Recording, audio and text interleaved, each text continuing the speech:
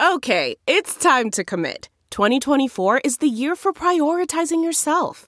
Begin your new smile journey with Byte, and you could start seeing results in just 2 to 3 weeks. Just order your at-home impression kit today for only $14.95 at Byte.com. Byte Clear aligners are doctor-directed and delivered to your door. Treatment costs thousands less than braces. Plus, they offer financing options, accept eligible insurance, and you can pay with your HSA FSA. Get 80% off your impression kit when you use code WONDERY at Byte.com. That's BYTE.com. Start your confidence journey today with Byte.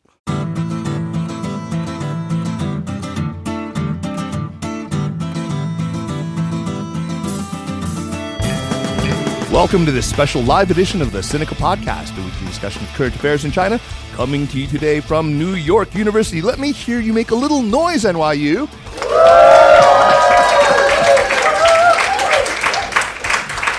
Yeah, all right.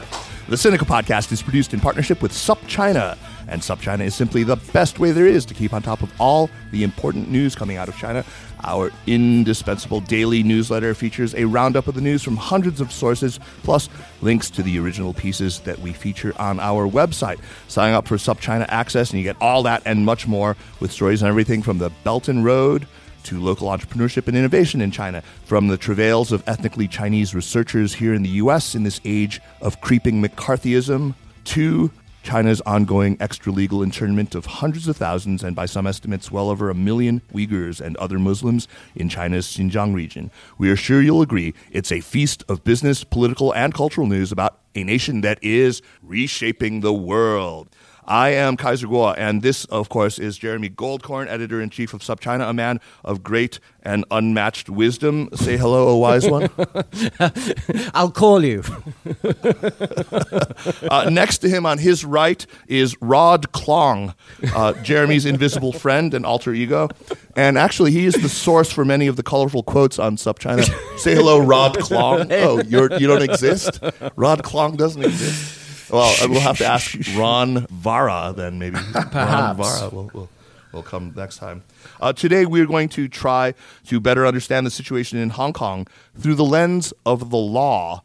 It was, after all, a proposed amendment to a law which would have made extradition possible to other parts of Greater China, including the mainland, which set off these demonstrations that have lasted now for nearly 5 months.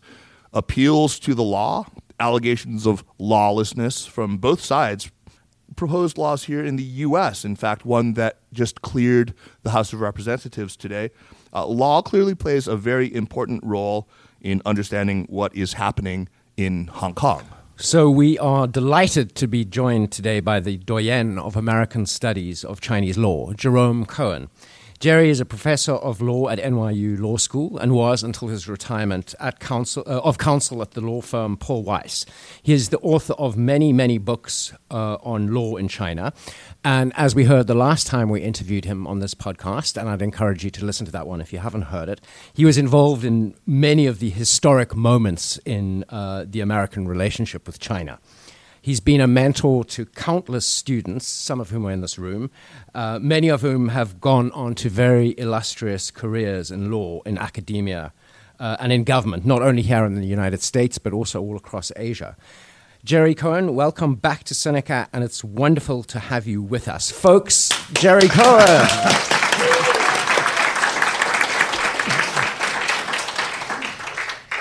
Sounds like a quiz show.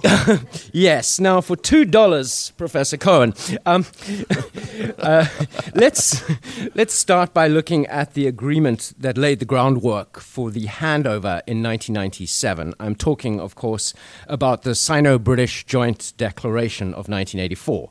When it comes to Hong Kong, for a very long time now, in the protests of 2003, in the Occupy Central and Umbrella movements of 2014, and of course in this most recent and serious upheaval, we hear a lot of references to what was agreed to in 1984 and to the Basic Law, particularly with respect to Article 45 and Article 68, which describe the ultimate aim of having the chief executive and LegCo elected by universal suffrage.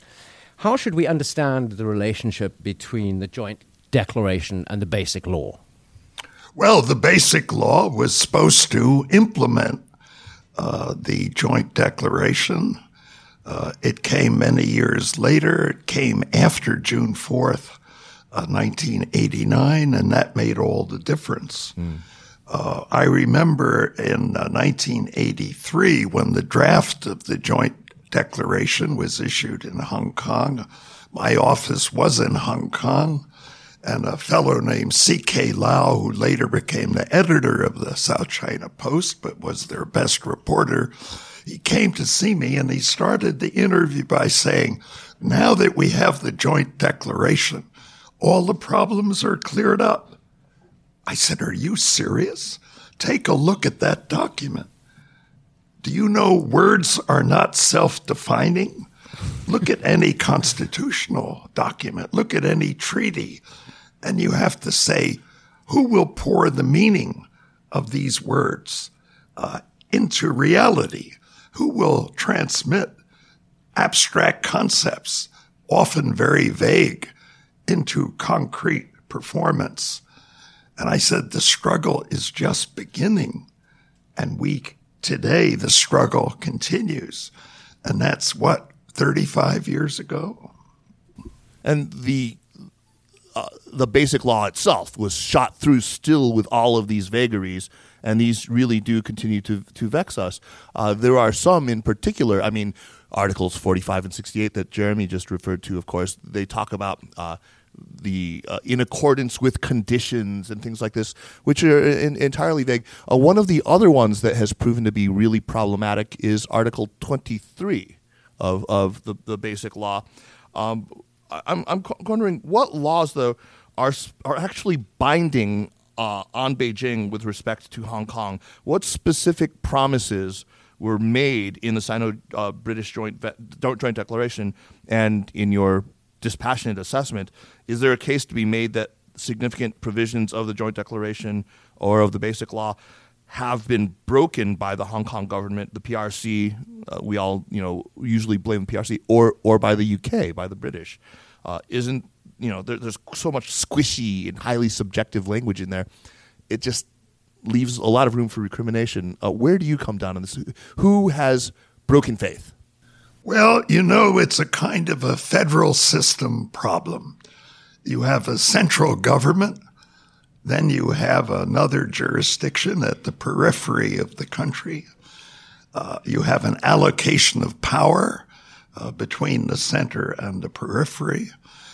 It was fairly carefully negotiated over a long time, and yet the words are hardly, as I said earlier, self-defining. So that comes down to who then has the final voice in interpreting the Basic Law. The people of Hong Kong were hoping that their Court of Final Appeal would have the final word in deciding which issues are to be decided by the central government and which issues are to be left to the people of Hong Kong. And there is a provision for determination by the Court of Final Appeal. But in the last instance, the Standing Committee of the National People's Congress in Beijing makes the final determination. Now, fairly early after the handover, I met with C.H. Tung at his suggestion at a conference in Shanghai for business people, and we just had breakfast, the two of us. And I said, you have an opportunity to impose a meaning on these vague words that will give the people of Hong Kong some confidence that these words mean something and will be enforced. And I explained to him what it was. The Basic Law provides for a committee on the Basic Law composed of 10 people, 5 from Hong Kong, 5 from the mainland. And that committee's functions had to be spelled out. The committee was supposed to give advice to the Standing Committee of the National People's Congress in order to help them understand and apply the Basic Law. The question is, how is the Basic Law Committee to function? Under colonial arrangements with Hong Kong, if there were serious questions about you might say, Hong Kong's unwritten constitutional law within the British constitutional system. Legal cases would go to London before the Judicial Committee of the House of Lords, and there would be argument by experts on both sides. And then the Judicial Committee would render a judgment. That's the way public law, legal arguments should be handled. So the question was, with the basic law arrangements, would something like that be set up? Would there be an interpretation that said before the Basic Law Committee gives its advice to the Standing Committee of the National People's Congress, there would be some public, open, due process consideration giving different sides of the argument a chance to be presented? And I said to C.H. Tung, if you can do that, the people of Hong Kong will have confidence in the question of allocating power between the central government and Hong Kong. And he said, that'll just give people like Martin Lee more opportunity to make trouble. Martin Lee is coming here again next week for a day or so with Jimmy Lai, publisher of Apple Daily in Hong Kong and Taiwan. Martin is a brilliant lawyer. For decades, he has been a political, legal politician, lawyer, barrister in Hong Kong. And Jimmy Lai is And Jimmy Lai is a former entrepreneur, businessman who really gave up his business in China in order to express his views about the dictatorial government in China. And he has been a controversial figure in both Hong Kong and Taiwan, to say the least. Yeah. Now, I was disappointed that C.H. Tung, who is a very nice person and made a very good impression every time he spoke in New York, even though he did not make a good impression on the people of Hong Kong. I was disappointed. Despite his Western education and business experience, he had such a disappointing response to my suggestion. And the result is you have a Basic Law Committee that makes its recommendations with no public hearing, with no opportunity to hear a different point of view. Their decision might as well come out of a smoke-filled room. And it goes to the National Committee on the Standing Committee of the National People's Congress. Which might as well be a smoke-filled room. Yes, that really is a smoke-filled room. And their decisions come out of nowhere and can prevent or overrule decisions of the Court of Final Appeal in Hong Kong that was supposed to have a very important role, like our Supreme Court in Washington, in interpreting the allocation of power under a basic constitutional type document. So, Jerry, it sounds to me in some ways that the original sin was that the joint declaration was not clear enough in what it intended to achieve, or there was enough ambiguity and vagueness to allow both sides to sign it. Yes, that often is a result of a negotiation, a contract, or a legislative document. They leave the most difficult decisions to the future. And now we're dealing with it in a possibly far worse way than if it had been cleared up in the 1980s. Right. I guess it's a question of whether Beijing even feels bound by it anymore. Yeah, that I wanted to ask. Do you think Beijing in any way feels bound by, if not the letter, the spirit of the joint declaration? Or is it, as China's Central Television said the other day, what did they call it, a historical document of no relevance or something like that? I think Beijing certainly feels bound by the basic law because it can say the basic law means whatever it feels like. But is Beijing bound by the joint declaration? You're raising a highly sensitive recent question of public international law, because beginning 2 or 3 years ago, as the UK became more concerned about the evolving difficulties in Hong Kong, Beijing announced, it's none of your business. We made our agreement. Now go away. We've put out our basic law. You no longer have anything to say about the joint declaration. A preposterous legal interpretation. What does international law typically say about such an agreement? Well, here you have an agreement made between two states that was supposed to be a binding agreement for 50 years. It was registered with the United Nations. It's treated as a treaty. And all of a sudden, Beijing announces the joint declaration has lost its meaning. And the UK has no right to protest whatever Beijing does in the light of this contract. Now, who would want to make a contract like that regarding anything?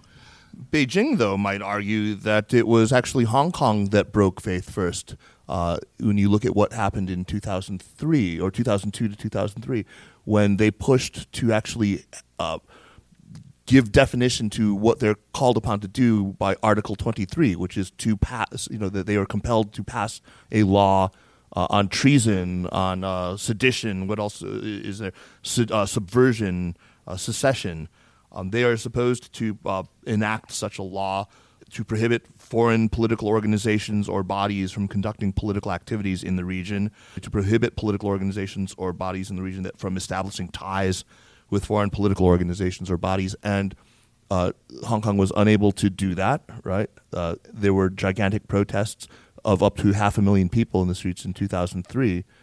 Isn't Article 23 quite clear that Hong Kong is obliged to pass such laws?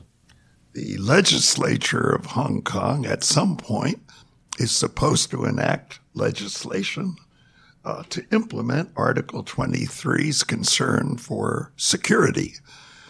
They made an effort. The people of Hong Kong resisted, and they had to drop the effort at that time. It may still be on the docket in the future. Again, the basic law wasn't terribly precise, especially in terms of timing. Right. But you speak of the spirit of the basic law. The spirit was the people of Hong Kong should enjoy a high degree of autonomy and that there should be universal suffrage. But what is universal suffrage? Does it mean everybody can vote, but everybody has a voice in choosing the candidates they vote for? Or are you told you can only vote for candidates A and B, and everybody can vote for them, even though a majority of people don't want candidates A and B? That's been the guts of the problem now with respect to the right to elect freely the chief executive of Hong Kong. And we have this phony artificial system that has been modified slightly over the years that doesn't satisfy the people of Hong Kong. So, it's now 22 years since the basic law has come into effect. People are looking to 2047, and that will be the end of the 50-year period. And now they're beginning to think, are we ever going to have universal suffrage of a genuine nature where we can participate in who will the candidates be, as well as freedom of voting? It doesn't look it. It looks like Beijing year after year finds one excuse after another. And can you wait another 22 years so that the last 8 years they might be able to vote for the chief executive? And what will happen then after 8 years? Will Hong Kong just be governed like Shanghai or Guangzhou or Beijing? So this is what's in people's mind. People the ages of most of you in this room are asking, 25 years from now, what kind of a life are we going to have? What kind of a government are we going to live under? That's why so many of the young people are fighting so hard, fighting harder than they did in 2003 or even 2014 when you had the Occupy, the umbrella movement in Hong Kong. Now there's a degree of intensity, almost a degree of ferocity on the part of the student protesters who have become fighters that was not anticipated. Now, of course, we don't know how long it will last, But I haven't seen street action like this since the Cultural Revolution, when you had different Red Guard units fighting each other. Now they have higher technology. I don't think they had gas masks in 1967, 68. And no lasers. Jerry, let's turn to the thing that really started it all this year, the extradition bill. What is your understanding of how Carrie Lam came to propose the bill, why she met such opposition to it, and what could she have done instead to make extradition possible in that case, or generally, without, turning the Getting city people into the into streets. a 8 million protest zone? I wrote a piece in the South China Morning Post in May to try to explain what was at stake. You see, what's at stake is nobody who knows about the PRC legal system wants to be exposed to it. There isn't one common law country that has made an extradition treaty with China. Australia tried. They signed an agreement, but the parliament rejected it. No common law country wants to have an extradition agreement with China in the current circumstances of the Chinese legal system. Hong Kong is not independent. Hong Kong is part of China. And even Hong Kong, 22 years after returning to the motherland, does not have an agreement for sending people forcibly to the mainland for a criminal trial, because Hong Kong's legal tradition is that of the common law. And what Beijing passes for a criminal justice legal system in no way meets the traditional standards of the common law, and it doesn't meet international human rights standards. That's why Hong Kong has never, under the colonial situation, under the post-colonial situation, there's no agreement. Now the pressure has been rising. Beijing increasingly wants to get its hands on people in Hong Kong. And not only Chinese who are in Hong Kong, but anybody who not only lives in Hong Kong, but also who passes through Hong Kong just for a day or so, if they can grab you at the airport. And they want to get at people, especially who are ethnically Chinese, but have given up Chinese citizenship. And they may have a British passport, they may have a Swedish passport, they have many foreign passports. Some people hold many foreign passports. And under Chinese law, if you acquire foreign nationality, you lose your PRC citizenship automatically. That's the general rule. Hong Kong has some special wrinkles.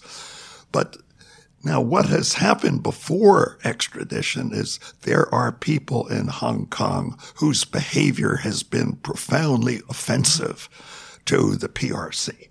There are those 5 book publishers, one of whom was actually kidnapped from Hong Kong.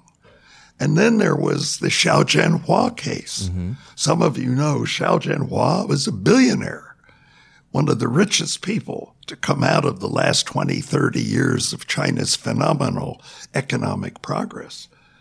He didn't want to go back to the mainland. He thought Hong Kong was secure. He bought an entire floor of the new Four Seasons Hotel in Hong Kong. He's a strange person, but very successful. He had at least 8 female bodyguards. Now, why he relied on female bodyguards, I don't know, and whether today he rues the day. But on New Year's Eve, Chinese New Year's Eve, January 2017, he was in his floor of the hotel with his bodyguards. His wife was in a room down the hall, and a lot of people with no uniforms and no legal authority, a lot of men came to the hotel, and they injected him with something, And they took him out of the hotel in a wheelchair, photographed by the lobby cameras. He's in a bathrobe. He's out cold. And they spirited him away. The next day, having discovered they forgot his passport, they came back and picked up his passport so they could make it stamped and look like he left Hong Kong legally. And he turned up in China. Now, that upset a lot of people. It's one thing for a hapless publisher to get kidnapped in Hong Kong, but to kidnap one of the richest men in China, it's a frightening thing to everybody. And it's not something Beijing wants to go on doing because they get a bad press. So what do they want? They want a legal way to get people they don't like out of Hong Kong and into their clutches. And that's called extradition. Now, in Hong Kong, they don't technically use the word extradition because extradition is an international legal term. Right. They use the term rendition, similar word that the CIA uses when we ship somebody off to some dictatorship like Egypt, etc. Does sound much more sinister, doesn't it? Yeah. So governments get a bad press when they resort to kidnapping. If they can use extradition, rendition, it's much better. So this is the origin. Now, Carrie Lam knew this was not going to be an attractive thing. They've never been able to do it for 22 years, but she tried to fog this one by. She tried in two ways, secretly to move the thing through LegCo without adequately publicizing it normally the way you do when you post a bill.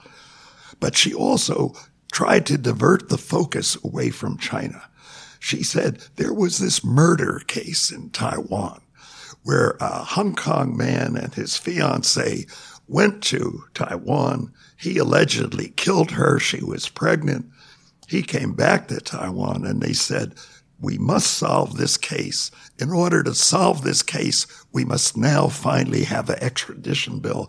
And they made it seem like they weren't worrying about China at all.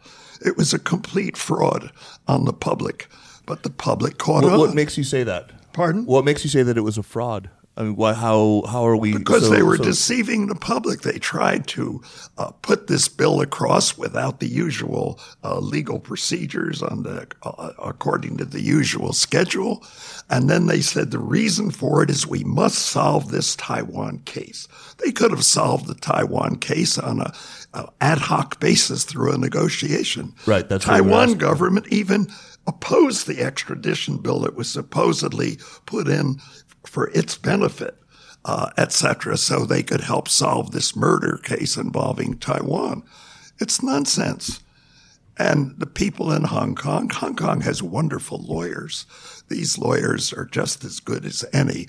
And there are people not only like Martin Lee, but younger ones, etc., the whole Bar Association. They were outraged by this because they saw for what it was. It's an attempt to solve a problem for 22 years they had been unable to solve in the government. And to make it worse, the legal provisions for extradition were inadequate. Let me tell you what extradition rendition in this case would involve. All Beijing would have to do is say a request. They could accuse you or me and say, you are suspected of corruption. You are suspected of bribery. And put in an affidavit by somebody who say, entirely falsely perhaps, that you were engaged in corruption. That's all they have to do under this arrangement. They present it to the Hong Kong courts. Hong Kong has a real legal system. I criticize it in some ways. It's unduly slow, etc., doesn't give enough protection to individuals. They treat suspected criminals a little more harshly than I think they should, but it's a real legal system. So the first thing the Hong Kong government would do is, China wants to have you sent to China. We'll detain you. We'll lock you up. And then during the period you're locked up, we'll start the process for having a court hearing. That court hearing could take weeks. There will be arguments. It could take time. Maybe you'll get bail. So you'll only spend maybe 5 days in jail instead of 5 months waiting for the hearing. Look at how slow the extradition process is in Canada or in Sweden or in other places where China is popping up in various ways as relevant. What is a more typical standard of evidence for a rendition or for an extradition, rather than just an affidavit of suspicion? The court does not examine the adequacy of the evidence beyond a superficial way. It can be just like probable cause for an arrest. They just look, and they don't have a hearing. They don't. Between two other jurisdictions where you think that the extradition agreement is more sensible, what would the standard of evidence be if, for example, the United States, with one of its extradition treaty partners, wanted to extradite somebody? What would they need to present to that jurisdiction? We don't have to ask a hypothetical question. We have to look at what's going on in Vancouver. Right.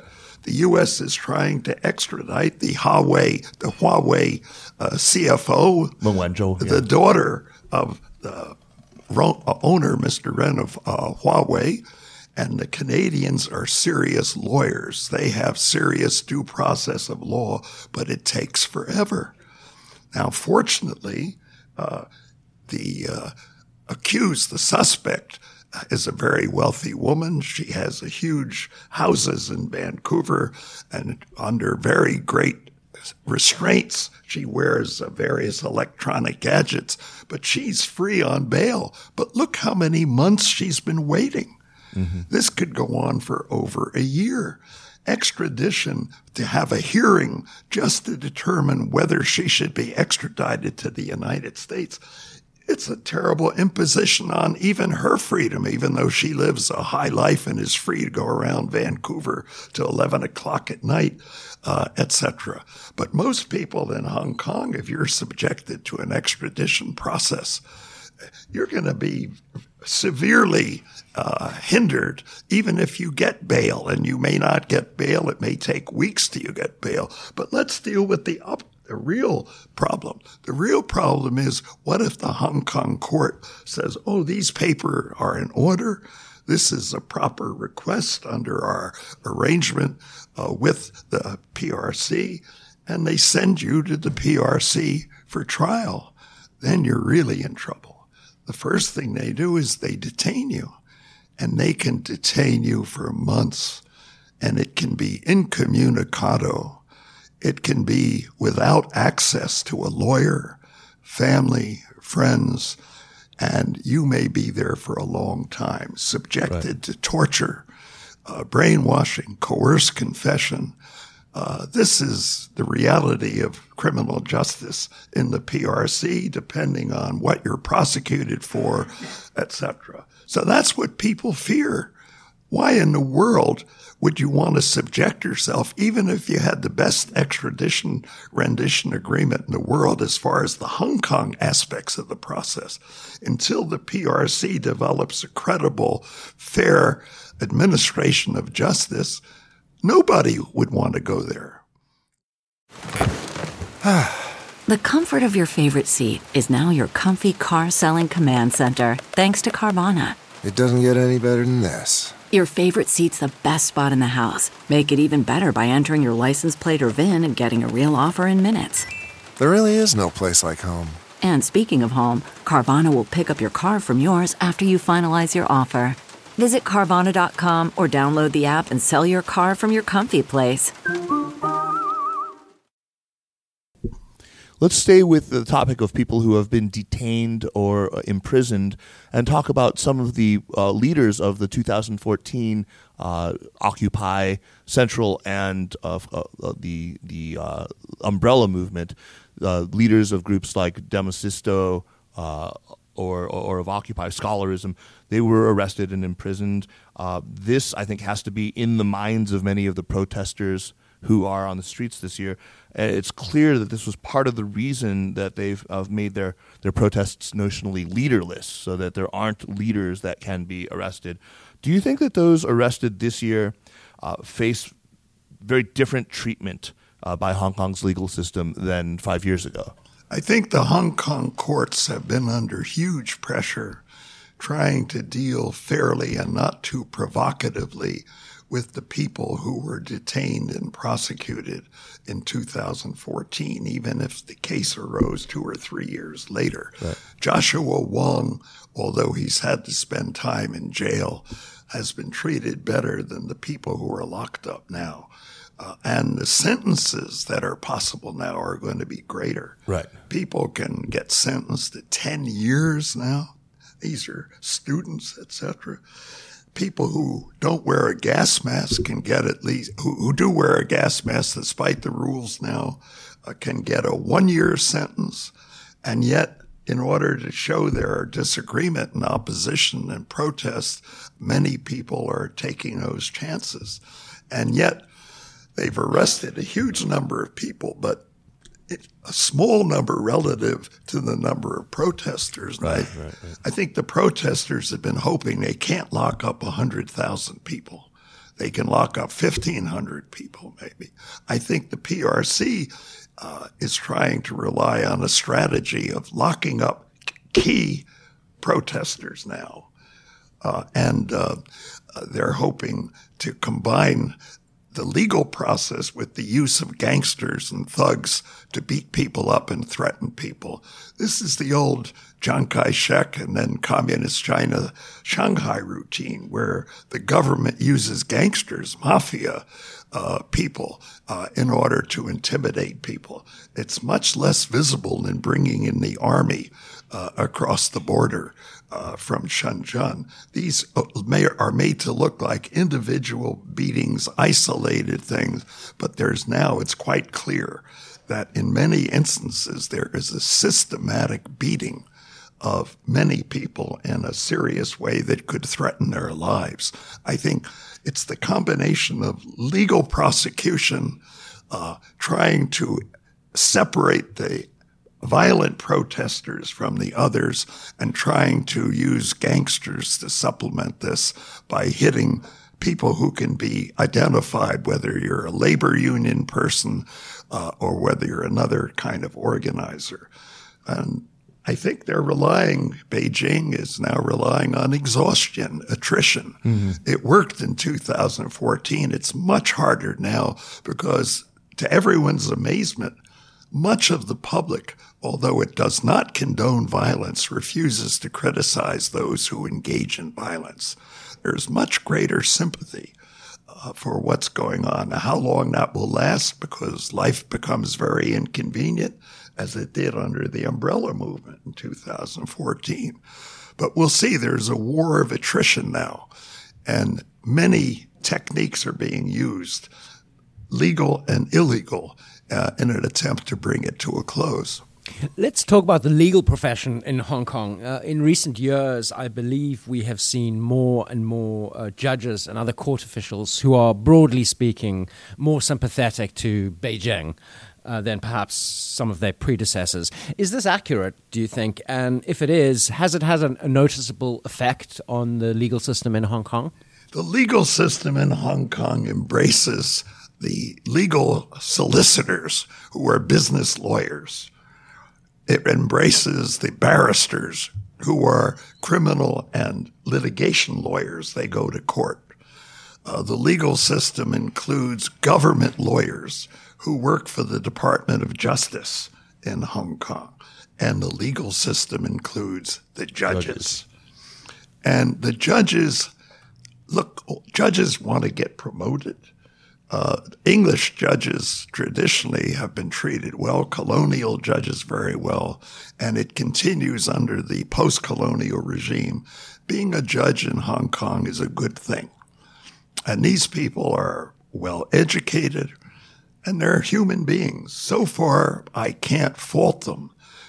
They may not strive the way they did 5 years ago to give sympathetic treatment to some of these people, but I don't think we can say there's any significant evidence that the judges are under political influence, even though they're career people and they have the similar motivations to career judges everywhere, even in our federal system. But where you really see the legal profession wilting under Beijing's pressure is in the Secretary of Justice's office. I used to be a prosecutor in Washington. Prosecutors in every system have discretion. You can decide, I don't want to bring this case. The evidence is unclear. Or even though the evidence is unclear, it would have a bad effect on the public, or it makes me uncomfortable personally because I think it's unattractive to put somebody away for whatever's involved in this case. In Hong Kong now, the Secretary of Justice exercises discretion almost uniformly in favor of what Carrie Lam's government and Beijing would want. They are attack dogs, even though their staff, many of the lawyers on their staff don't agree. There's tension between the boss, who's the Secretary for Justice. I know Teresa Jung, who's the current one, etc. And those people, the secretaries for justice we've had, are under enormous pressure, and they want to get something out of their lives too professionally.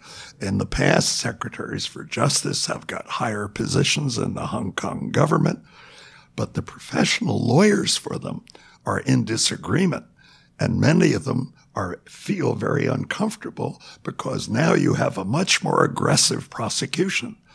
So if you have a choice between prosecuting somebody for an offense, the maximum penalty for which is 1 year and 10 years, and now they're choosing 10 years instead of 1 year, it's legal. But, we have the same problem in the United States. We often have tension between the Attorney General's office in Washington and the U.S. Attorney in New York. There are disagreements there, and you have the same problems within state government. Well, Hong Kong is not devoid of these problems. No, indeed. And we've seen actually earlier this summer, the Professional Association for all the solicitors and the barristers that we're talking about actually take to the streets in silent protest. What does that tell us about how things have changed in the legal profession between 2014 and 2019? Well, I think there's no doubt that the government, not only in its recent regulations like adopting emergency rules, but also in the exercise of discretion, whether to prosecute, for what offense someone should be prosecuted, whether to grant bail is a judicial question, but the government can oppose the argument defense lawyers make to let someone out on bail. In every way now, I think the Hong Kong government is taking a much harder line, even while saying the judicial system, the courts, remain independent. From talking to your colleagues in the legal profession in Hong Kong, what is your sense of how they are seeing one country, two systems? Will it even make it to 2047? Do people think that even a semblance of one country, two systems might actually still be in place in a couple of decades? Well, they've had one country, two systems. They've carried on reasonably well despite occasional 2003, 2014. And now this needn't have become a huge question of revolution almost that it's become. It could have been handled in a very different way last April and May, etc.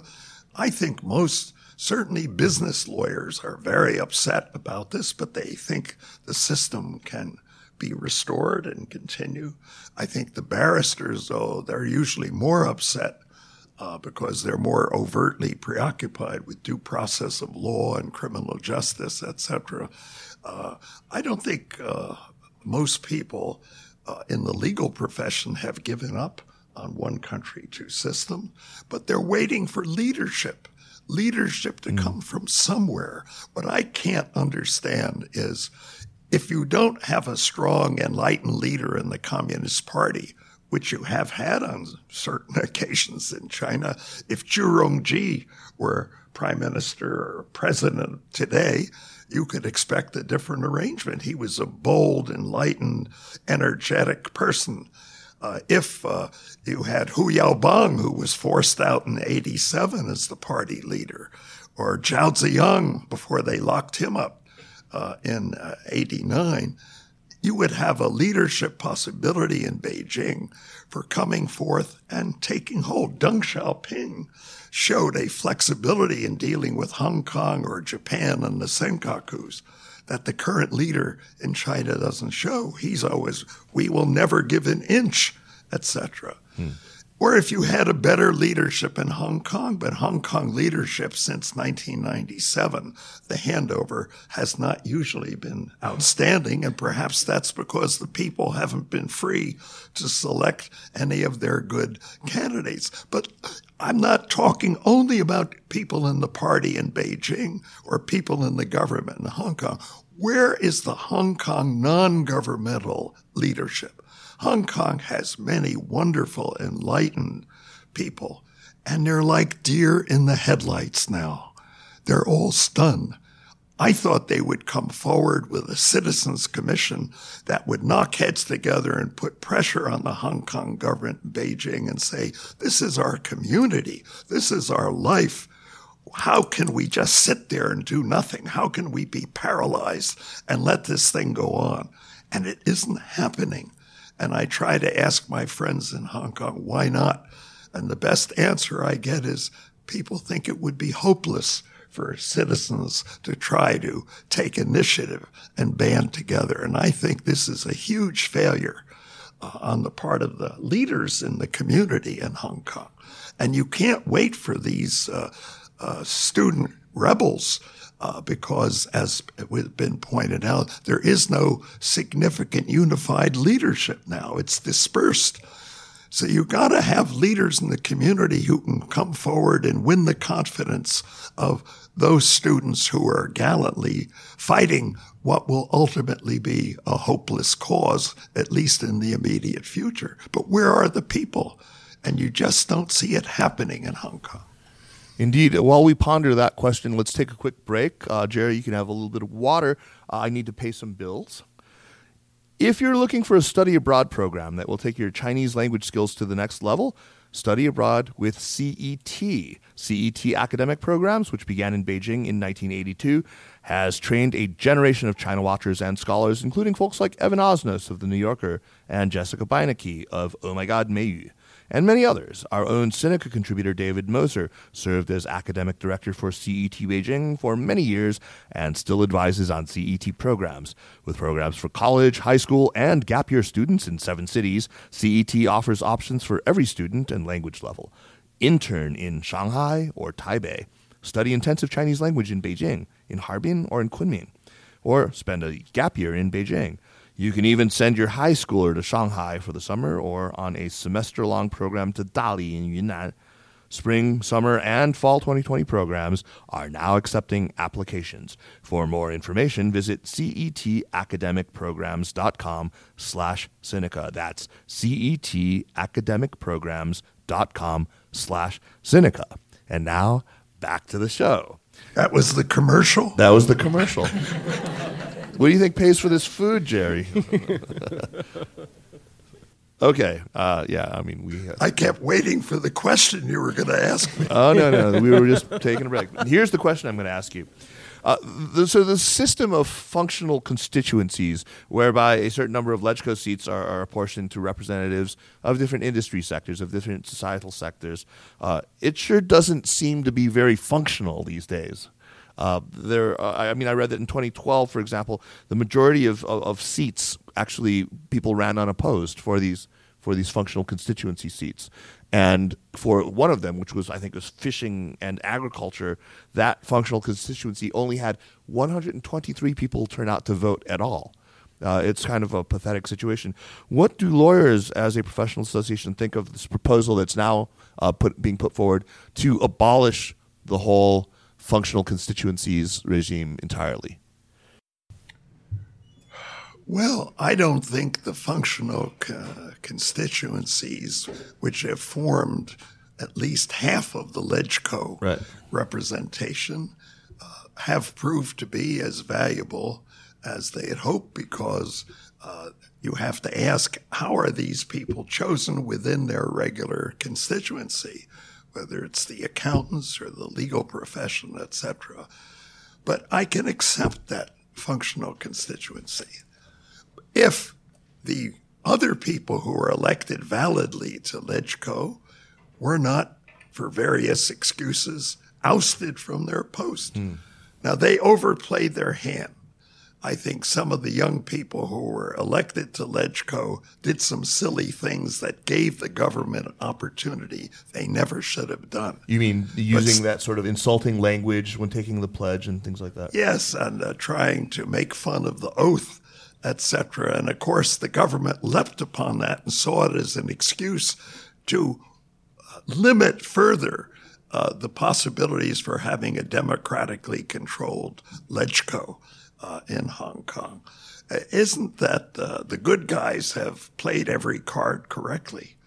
And yet they're under various pressures. And, of course, the democratic groups in Hong Kong have been split in how to regard the question of how hard to fight for true universal suffrage.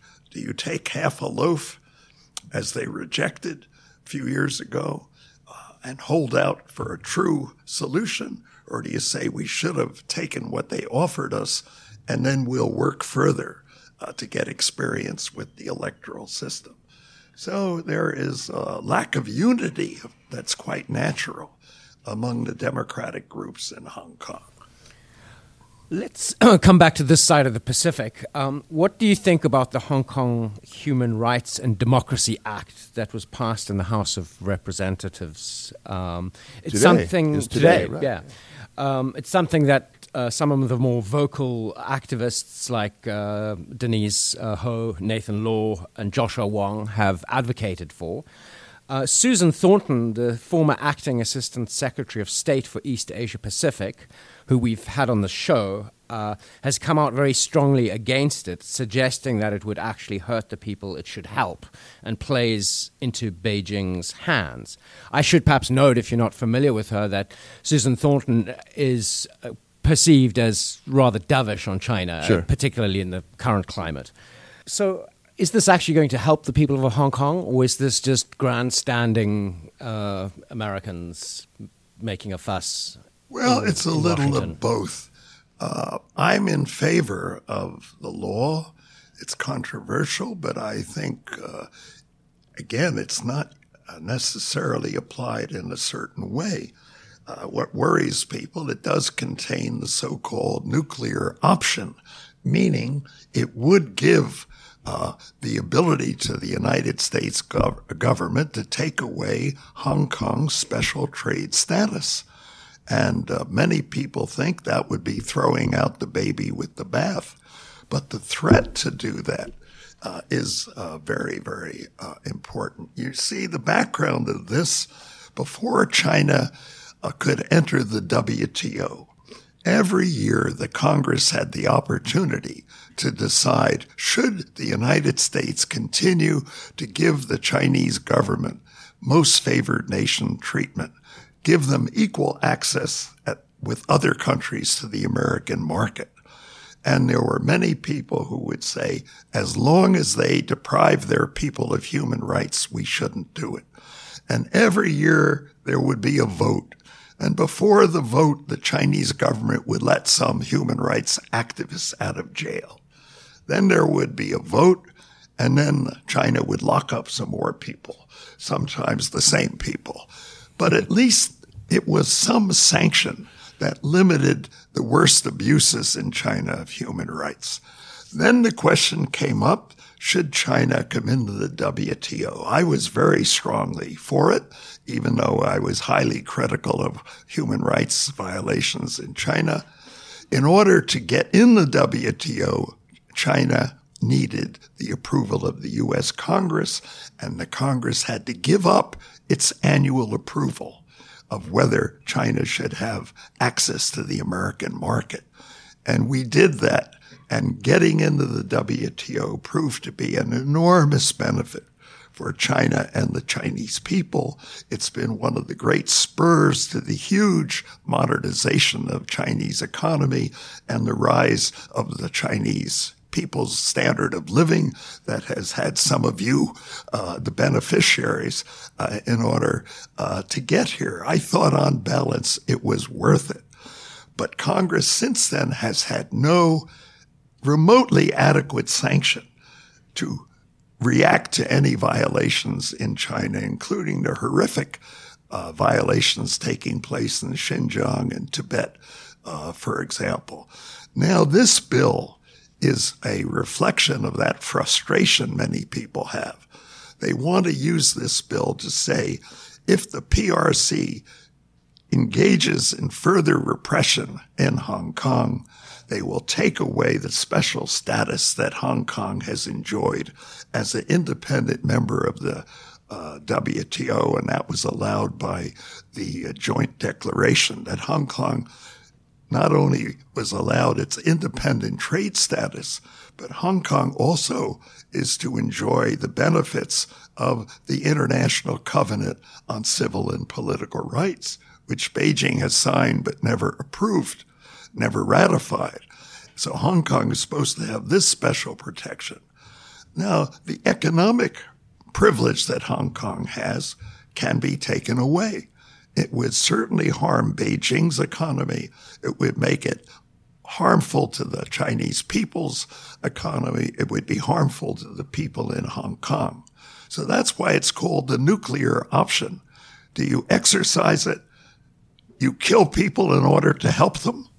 Nobody wants to do that. Right. And yet the threat of the sanction, year after year, it has to be certified if this act passed. Every year, Congress will have to say, is the situation in Hong Kong so bad in repression that we'll resort to this? But in the meantime, there are other aspects of the law that are worth doing, but we live by symbols. And I think the enactment of this act will ease the sense of frustration in the United States. We can't really help the people of Hong Kong. We can't promise them, as some people would love, that we're going to come in and intervene. We're not going to use force against China. We don't want a repeat of the Hungarian Revolution of 1956, where the U.S. encouraged revolution in Hungary, and then when the chips were down, we didn't do anything and the people were utterly repressed. Same thing happened in Prague in 1968. And so we have to be very careful. And yet we can't sit here under the kinds of political pressures we have and do nothing. So the problem is, what can we do? I see it as having a lot of parallels to the kind of seemingly wanton destruction that we're seeing in Hong Kong itself. It's cathartic, it draws attention to the issue, but ultimately it doesn't really help the situation. Look, we are not capable of resolving this situation, indeed. The United States, but we're not capable of doing nothing. Can we sit by and be silent?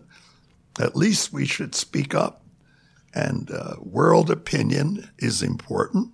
And even though Beijing will always prefer the security of the Communist Party to a benefit of a nice world opinion, Beijing cares a lot about world opinion. And we think we have to do something at least to increase the pressure that might save the people of Hong Kong from a fate worse than they're now experiencing. So there are no satisfactory solutions here. But the people in Congress, many of them, Republicans as well as Democrats, feel they can satisfy their constituents to some extent. It may be hollow, but there is something here. And I prefer dealing with symbols that are in favor of the protesters in Hong Kong rather than those like President Trump on alternate days. He's praising Xi Jinping and letting the people in Hong Kong down. Then occasionally he shows sympathy for them. I think we have to consistently act in ways that show our support for democracy in Hong Kong. I was amazed that that fellow who is the NBA Houston Rockets general manager, but you see the chaos that has created. We all have to come to grips with this, or we have to sit back and look the other way and later ask ourselves, should we have kept silent or should we speak out? So these are not simple questions. Indeed not. Let me ask you a question about about the 5 demands, and 2 of them specifically. We're all familiar with the 5 demands that the Hong Kong protesters have now sort of put forward for quite some time, for many weeks now during the protest. One of them calls for a blanket amnesty on all participants in the demonstrations who have been arrested or imprisoned or charged. Another calls for an independent investigation into police violence.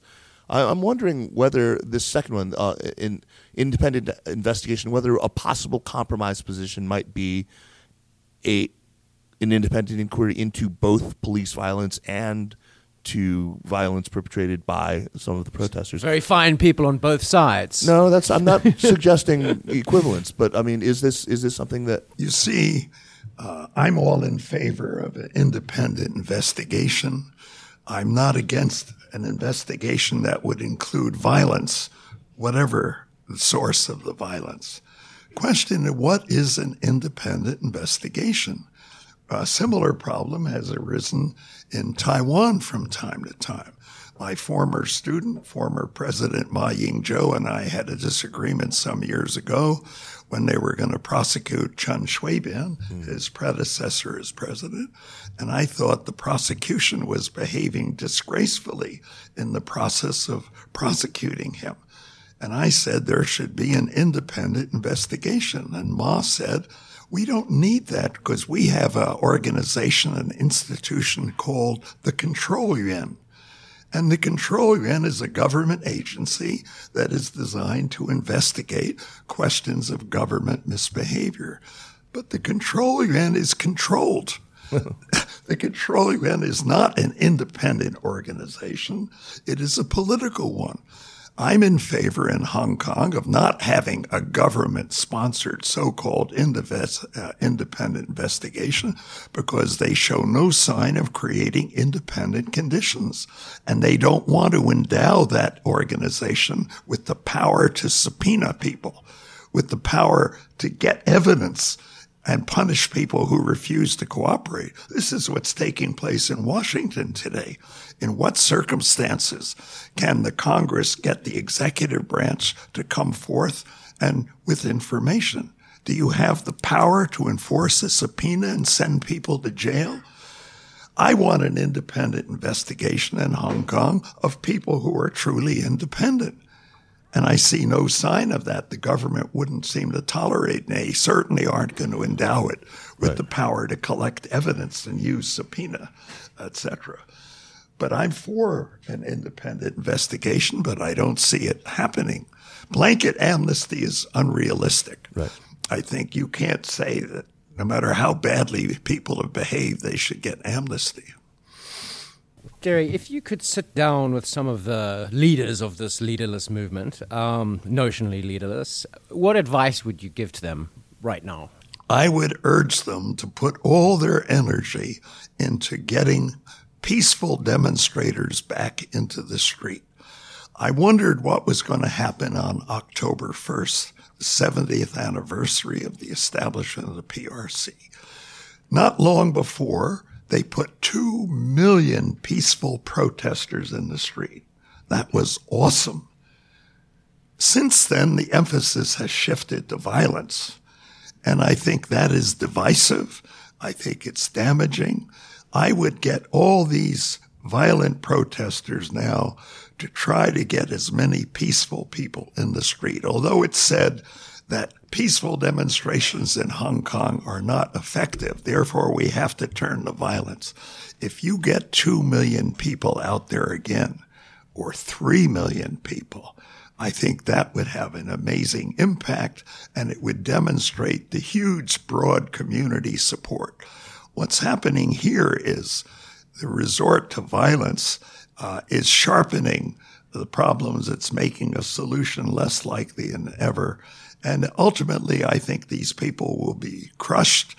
A lot of good students will lose their careers. Some will be harmed. Death will certainly start occurring soon.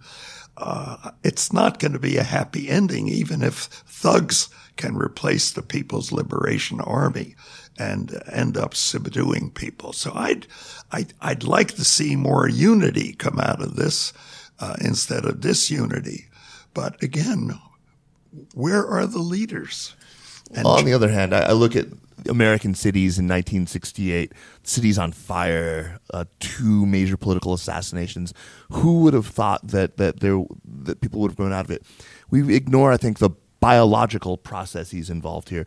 People who were burning their bras and their draft cards in 1972 were putting on white polyester disco clothes in 1976 and snorting cocaine. Then by 1980, they were voting for Ronald Reagan, for Christ's sakes. There is change. You know some very odd people, Kaiser. I'm talking about family members. I do know some odd people. That's true, and you're one of them, Jim. And let's turn this question around. If you had Carrie Lam's ear for 5 minutes, what would you tell her at this juncture? Besides, step down.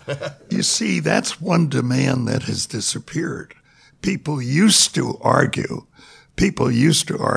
we must have Carrie Lam step down. You don't hear that anymore. I think they realize it doesn't matter who the Hong Kong leader is, since Hong Kong government isn't running the show. Right. But I would still urge Carrie Lam, if she appeared tonight, resign. And if she could, resign and tell the truth. But I think that's more from people who've known her for years. That's more than we can expect. Jerry Cohen, it has been such an incredible pleasure to have you here this evening. Before we wrap up, let's move on to recommendations. First, I want to remind listeners very quickly that the Sinica Podcast is powered by SupChina. And if you like what we're doing with Sinica and with the other shows in our network, sign up for SupChina Access. That's what you do to support us. You get free admissions to live shows like this one. More importantly, you get the amazing newsletter that Jeremy and his team, see Lucas and Zhao Yun here in the audience tonight, they put together. It's an amazing product. Please sign up. On to recommendations. Jeremy, it is our tradition that you should begin. What do you have for us? Okay, I'm going to make sure that we don't change the depressing tone of the conversation from Thank Jerry's you. last remarks. There's a series of oral histories called Weather Reports, Voices from Xinjiang. A writer named Ben Maux has been going to Kazakhstan and taping the interviews of mostly Kazakh refugees from China, some of whom escaped internment camps or got out and have got families stuck in there. And it's just, it's depressing, but it's a very human rendering of the story in Xinjiang, which is very difficult to get human detail about it because we know so little about it. So it's not pleasant reading, but it's And that's worthwhile available online? read. It's online, yeah. Okay, It's great. some magazine called The Believer. I don't know what they believe in, but but yeah, the article name is Weather Reports, Okay. Voices from Xinjiang, and we'll post the link, of course. All right. Could I say a word about Xinjiang? Absolutely. Please. And you can make that your recommendation if you I had hoped we would give adequate time to that. That is the single most violation of international human rights that we have learned about. We know a huge amount about it. The world is gradually coming to be more aware of it. And yet it's unbelievable that a government, any government, would engage today in the light of the Hitlerian experience, the Mussolini, the Stalin experience, in this kind of behavior. This is not the 1930s. This is not the 1940s. And for the Chinese government to try to get away with this, every day trying to change Muslims into Han people, it reminds me of the effort to try to change gay people into heterosexual people. This is really genocide. You don't have to kill people to engage in genocide. According to the UN Convention, you only have to create conditions that exterminate their culture, their language, their history, their dress, their appearance. And this is a shocking thing. And I sympathize with what's going on in Hong Kong. It is the battleground between freedom and its opposite. But we can't ignore what's taking place in Xinjiang and the even more successful repression in Tibet. And this is unbelievable by anybody who learns what's going on in Xinjiang. Would you want to point us to the work of one scholar who's been on top of this issue? Well, there's several. There's a fellow in Washington at Georgetown. Jim Millward, yes. Pardon? James Millward. That's right. There's a man in Australia, James Liebold, who is very able. There's this fellow in Germany who just testified in Washington, Adrian Zenz. There are a variety, but only a handful of people who are following in great detail. But if you're interested in the Chinese legal system, you have to understand Xinjiang is a showpiece for what's wrong with Chinese justice now. Most of the people who are locked up, whether it's 1 million or 1.5 million, are not locked up according to any national government law. They are locked up under a variety of local police regulations that are not made public. They're beginning to prosecute more people using the formal criminal process instead of the administrative police process. In 2013, China rightfully made a big deal about the abolition of re-education through labor, 劳动教养, but it was only abolished in name. And now even the word re-education through labor is reappearing in the Xinjiang context. Most people are locked up through arbitrary detention, not through any formal national law. And they're beginning, because they need to send more people to prisons elsewhere in the country, they're beginning to condemn more people using the formal process. But the formal process gives no protection. You never hear of any lawyer now defending people. You don't have any judgments announced.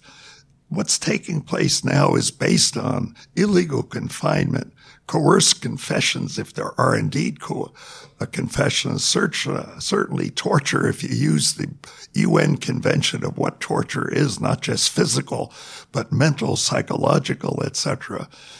And the broader violations, China has ratified not the Civil and Political Rights Convention, but the International Covenant on Economic, Social, and Cultural Rights. And yet China now every day is violating those rights. And the leadership in China tries to act like China has never signed any of these. China has never ratified the Convention Against Torture. They make speeches about nobody can restrain China's judicial sovereignty.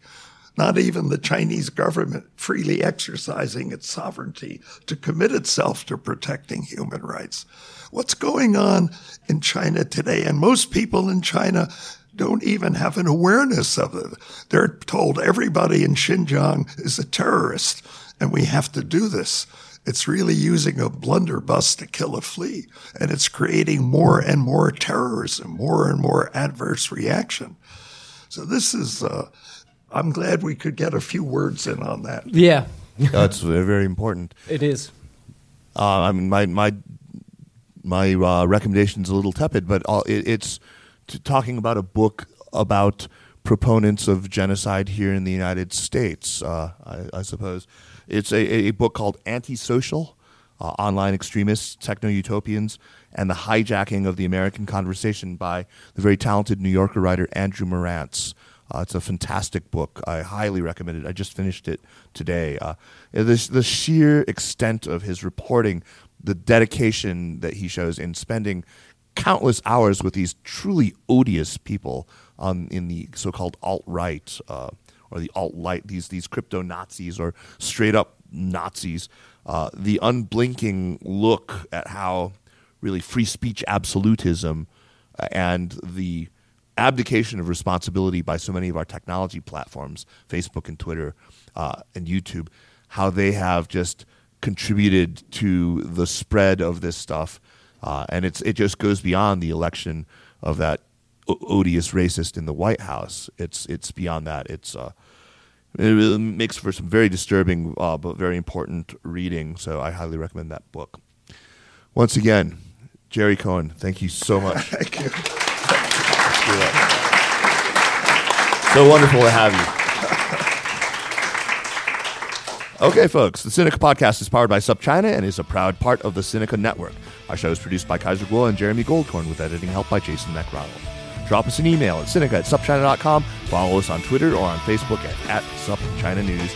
And be sure to check out all the other shows in our network. Thanks for listening, and we will see you next week. Take care.